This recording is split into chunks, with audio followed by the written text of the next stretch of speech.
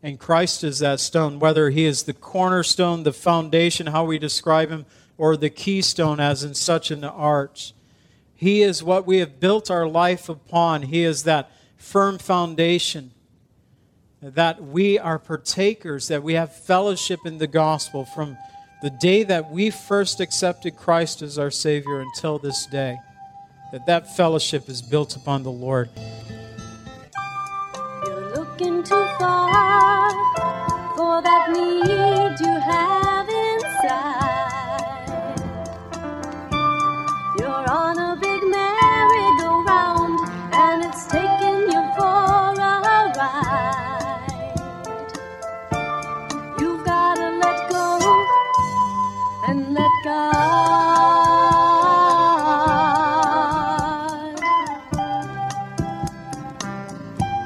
Welcome to the Cleansing Word. We invite you to stay with us as Pastor John Pennell of Calvary Chapel, Lake Villa, takes us through a verse-by-verse study from God's Word. Each Monday through Friday, we'll be airing messages to encourage you in your faith that you might grow in the knowledge of our Lord and Savior, Jesus Christ. I hope that you enjoy this broadcast, and I'll return at the close of this teaching to give you more information about our church and how you can obtain a copy of this message. Now here's Pastor John with today's message from God's Word. Do in your life, He can get rid of pain and get rid of strife. All you've got to do is let go and let God. We're going to begin our study officially now in Philippians. The Epistle of Philippians. We, for the last 2 weeks, been largely in the book of Acts, chapter 16, learning about Paul and Silas and Timothy and Luke. By the time that second missionary journey got together, they ended up in Philippi and they ministered the gospel there. We learned about Lydia and really reminded ourselves of how that salvation took place and how Paul, on that first Sabbath day, that Saturday, made his way to the river where the women were worshiping. And it tells us that there was no synagogue in the city of Philippi, that there was no men present, so just the ladies. The spiritual condition itself of the city had only a few women, it seems like, that were there worshiping. When Paul and Silas and his team showed up there and presented the gospel, it was Lydia who was the first to respond to the gospel message of Jesus Christ. Her and her household was saved that day, and they got right into involvement with the ministry, and Lydia told Paul and Silas, if you found me faithful to the Lord, please. And it says that she constrained us, that she just kept saying, please come and let us take care of you. Stay in my home and let us provide for you in the ministry. And that was the initial ministry there in Philippi, but also in all of Macedonia. The first person in the European continent to be saved was Lydia and her household there. And we learned about last week about the slave girl who was used by her masters who owned her because she was possessed by a demon. She was able to tell fortunes, and they earned a lot of money because of her abilities. And she also, which was very strange to read, but we find it in Scripture, in the Gospels, that the demons know who God is, they know who Jesus is, and there's always this proclamation. And she was saying of Paul and Silas that these men have come here to declare the works of God. And she was being an advertisement for the gospel there, but it eventually annoyed Paul to the point to where he cast the demon out. And I shared some of my thoughts of why he delayed her healing. And I believe that he took it to the Lord in prayer, that there was considering perhaps the demonic spirit that possessed her, that he took time, he prayed about it, but at the right time, God worked. And as a result of that, he and Silas were cast into prison. They were stripped, they were beaten. But as a result of that, God sent a great earthquake that ultimately led to the Philippian jailer and his family being saved. By the time we get to the Epistle of Philippians, about 10 to 12 years have passed since that second missionary journey, but the first time that Paul and Silas and Timothy and Luke walked into the city of Philippi. That was around AD 49. But Paul's writing, which most believe from a prison cell in Rome, somewhere around AD 61 and 62. And time has transpired by, it's past, and yet there is still this great work and great concern for the church in Philippi, and addressed here with this letter. The letter came as a result of the church in Philippi sending gifts to Paul, and he's kind of responding to those gifts, but also teaching. Not only a thank you letter, but a letter of instruction. And that's what we're going to begin to dive into, learn about here in our study in the book of Philippians. We are introduced to, in the beginning in verse 1, and I'll read the first two verses for us, but it says that Paul and Timothy, servants of Jesus Christ, to all the saints in Christ Jesus who are in Philippi, with the bishops and the deacons, grace to you and peace from God our Father and the Lord Jesus Christ. Now, I'll just briefly mention verse 2, because that is a repeated phrase in all of Paul's epistles, 13 epistles. He's always includes grace and peace in his all 13 epistles. 10 of those epistles read exactly like this verse. Grace to you and peace from God our Father and the Lord Jesus Christ. The only exception is in the pastoral epistles of Titus and 1st and 2nd Timothy, where Paul inserts the word mercy in between grace and peace. Now, it has been said that grace and peace are the Siamese twins of the New Testament, that they're always found together, when Paul was writing, always found together in his epistles and his introductions. But also that you cannot know the peace of God apart from the grace of God in your life, that grace comes first and then peace. God's grace extended toward us to afford this peace that we have in Christ Jesus our Lord. The Lord promised us that He would give us peace, but that peace comes to us by God's grace. But it's Paul and Timothy we see. It's not Paul and Silas who is part of this letter writing to the church in Philippi, but Paul and Timothy, and he calls themselves bondservants of Jesus Christ. That word bondservant, it's doulos in the Greek, but it means to be a slave, to belong to another.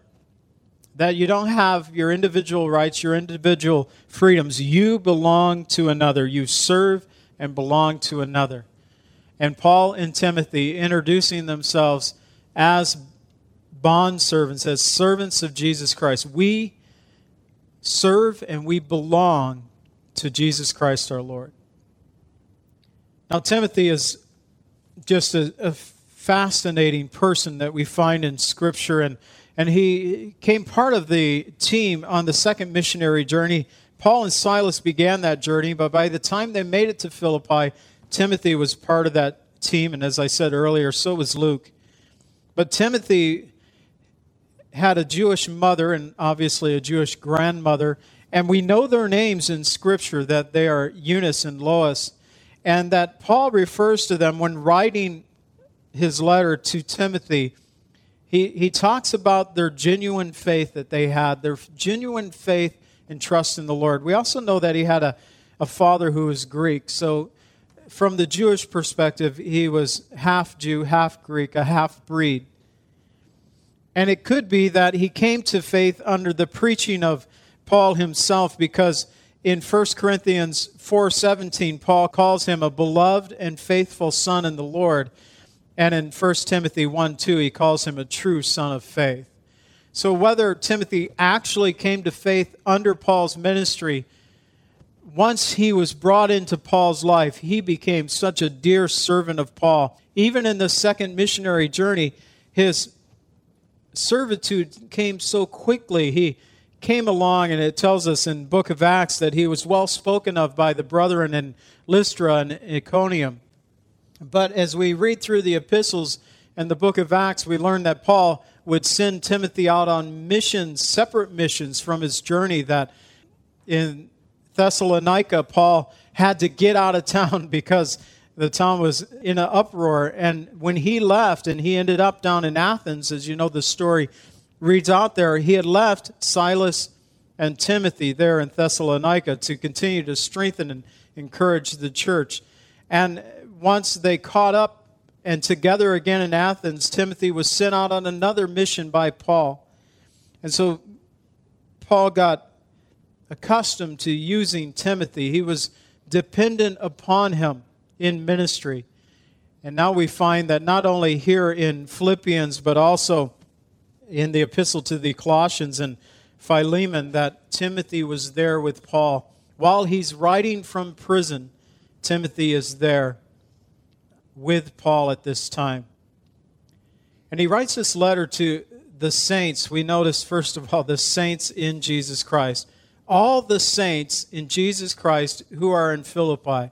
Now, we live in a culture where the church has taught, especially the Catholic Church, that to become a saint, you have to die first. And you have to have miracles. People pray to you after your death, and miracles be performed as a result of the miracles, and with the passage of time, unless there's an exception. Usually it's 100 and 150 years of time before you can get dubbed a saint. But we don't find that in Scripture. We find that Paul, he calls them saints. I just got an email this week, a few days ago, from my buddy that I roomed with in Africa, and I noticed this morning his email address is St. Mike. He just puts it right in his email address, St. Mike. We're not accustomed to calling ourselves that. I know, I realize that, and we don't go around here at Calvary Chapel introducing each other as saints. Hi, St. John. Hi, St. Dave. We don't do that, but the word itself means to be set apart. You're sacred, you're holy, you're pure, and you're set apart for the services of God. You are all saints in Christ Jesus who are in Philippi. And we could say all saints who are in Christ Jesus. And we could say here at Calvary Chapel Lake Villa, and we can expand every believer outside of these church walls, but are still here in Lake Villa or Antioch or Round Lake, we're all saints in Christ Jesus. We have been set apart by the blood of Jesus Christ. And he also writes to the bishops and the deacons who are there. The bishops, other Bible translations translating this word as overseers or pastors or elders. These were the church leaders there in Philippi. And the deacons, we know from Acts chapter 6, when they first introduced those who would serve tables, that it talks about someone who serves and cares for the needs of others. It means a server of tables. And that in Acts 6, the purpose of introducing the deacons there was that it would free the apostles, as it tells us in Acts 6, verse 4, that would give ourselves continually to prayer and the ministry of the word, that the apostles had found that they had gotten caught up in the actual serving of tables, and there's nothing wrong with that, except that they were doing so much of that, they were getting away from, and it was cutting into their time with the Lord in prayer and their ministering of the Word of God.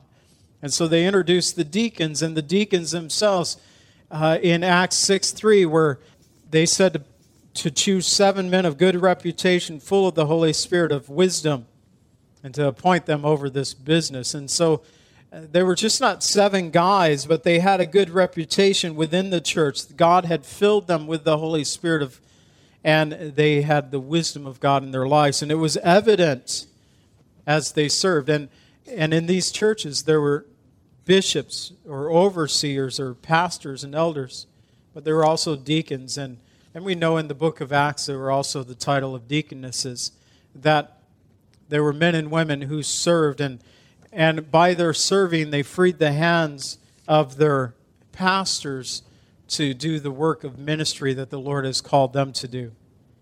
And so the church here in these first 2 verses, we find Paul and Timothy describing themselves as servants of the Lord, simply as servants. At times Paul would say, I'm an apostle of Jesus Christ in his introduction, but to the church at Philippi, he said, we are bondservants. We're servants. And you guys are saints.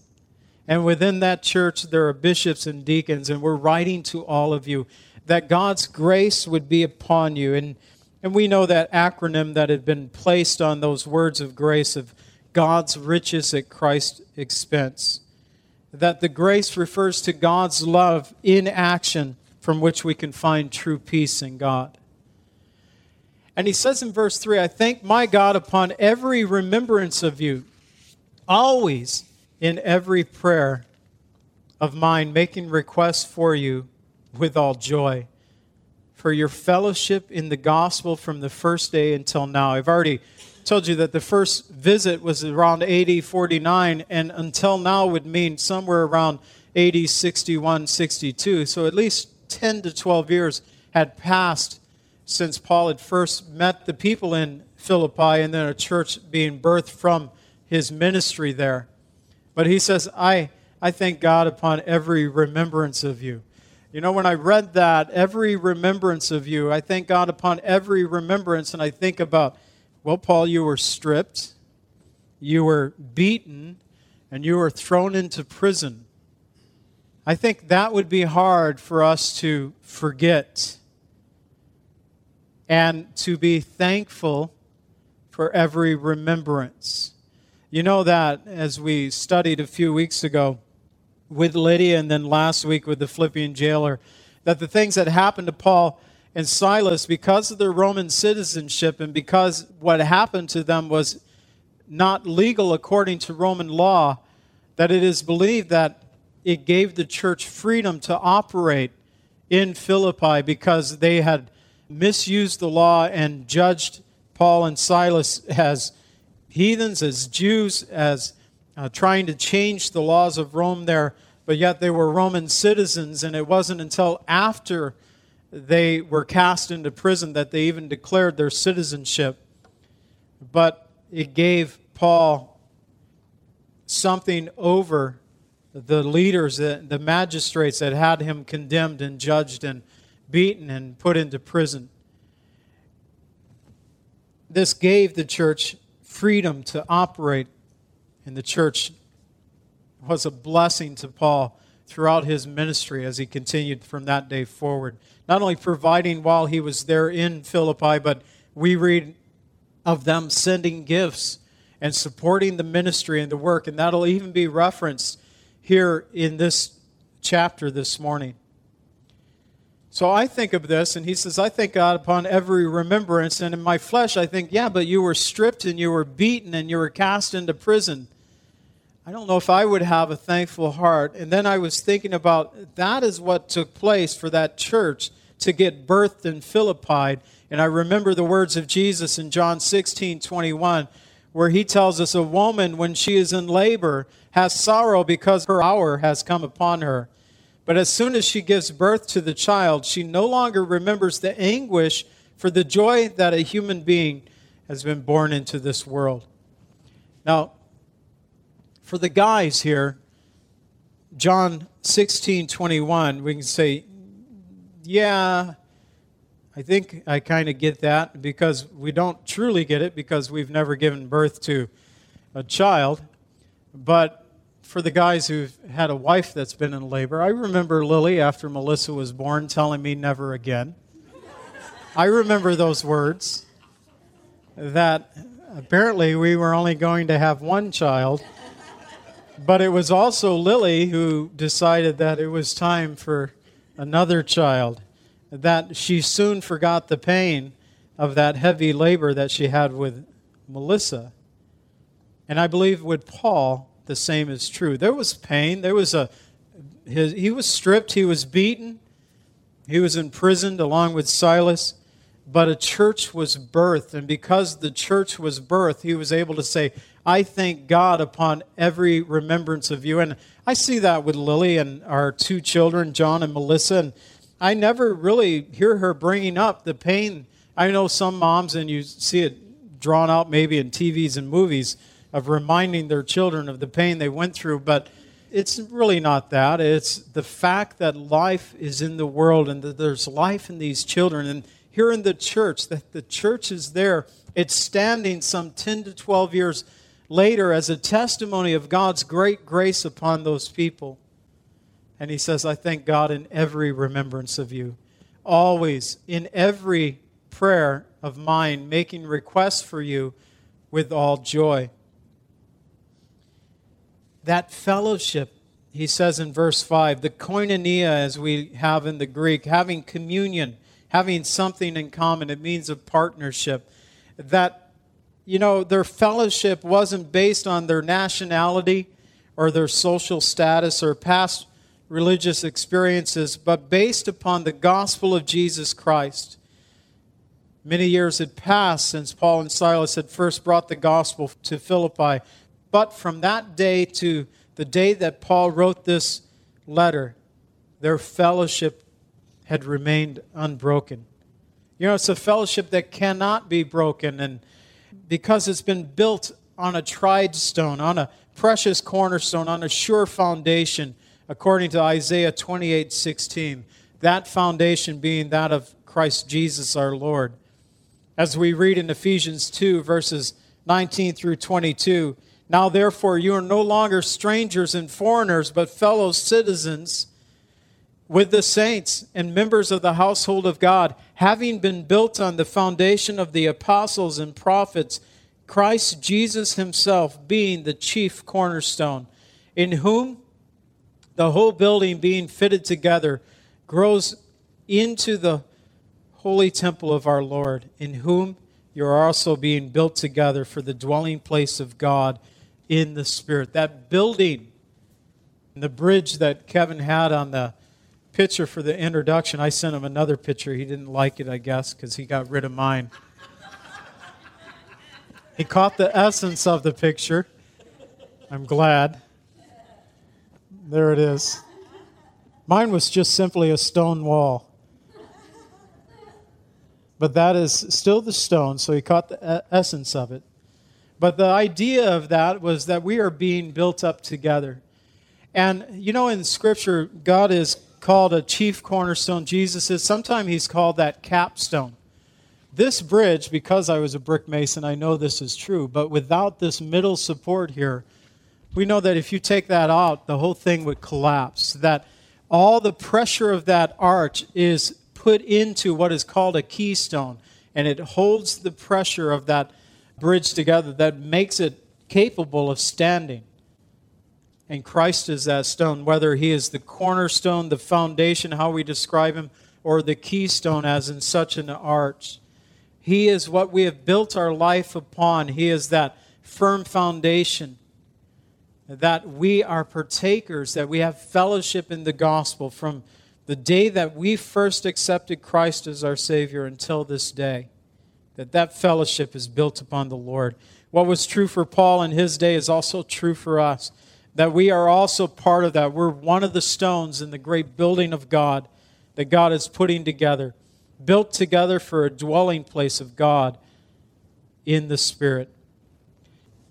Father, we read here in this passage of many of the things that we have already been considered as believers, Lord, that we are saints, that we are in fellowship, in koinonia, that we are partakers. And a lot of times, Lord, we don't feel that we're living up to these positions, these titles that you have given us. But he who has begun a good work in us, he who has begun a good work in us will be faithful to complete it. We thank you for that today. A reminder of that to us today. That, Lord, the work that you have begun, you will complete. And we are that work. We are the stone that is part of the building of God that occupies the Spirit of God. And Lord Jesus, you are that chief cornerstone that we build our life upon. May we have that confidence today. As Paul was able to write, being confident in this very thing, Lord, would you give us that confidence in the work that you're doing in us and through us. And Lord, that if we lack the confidence today, if we lack knowledge, if we lack discernment, if we lack sincerity, if we have been offensive, Lord, I pray that you would reverse all those things. Lord, that there would just be this washing from the inside out, that you would purge us and make us whiter than snow, that we can live and move and walk as you have called us to as believers in the day and age that we live in today. It is my prayer for myself, for our people here this morning. We ask in Jesus' name, amen. Pray that God would bless you, that He would keep you, that His face would always shine upon you and give you peace. God bless.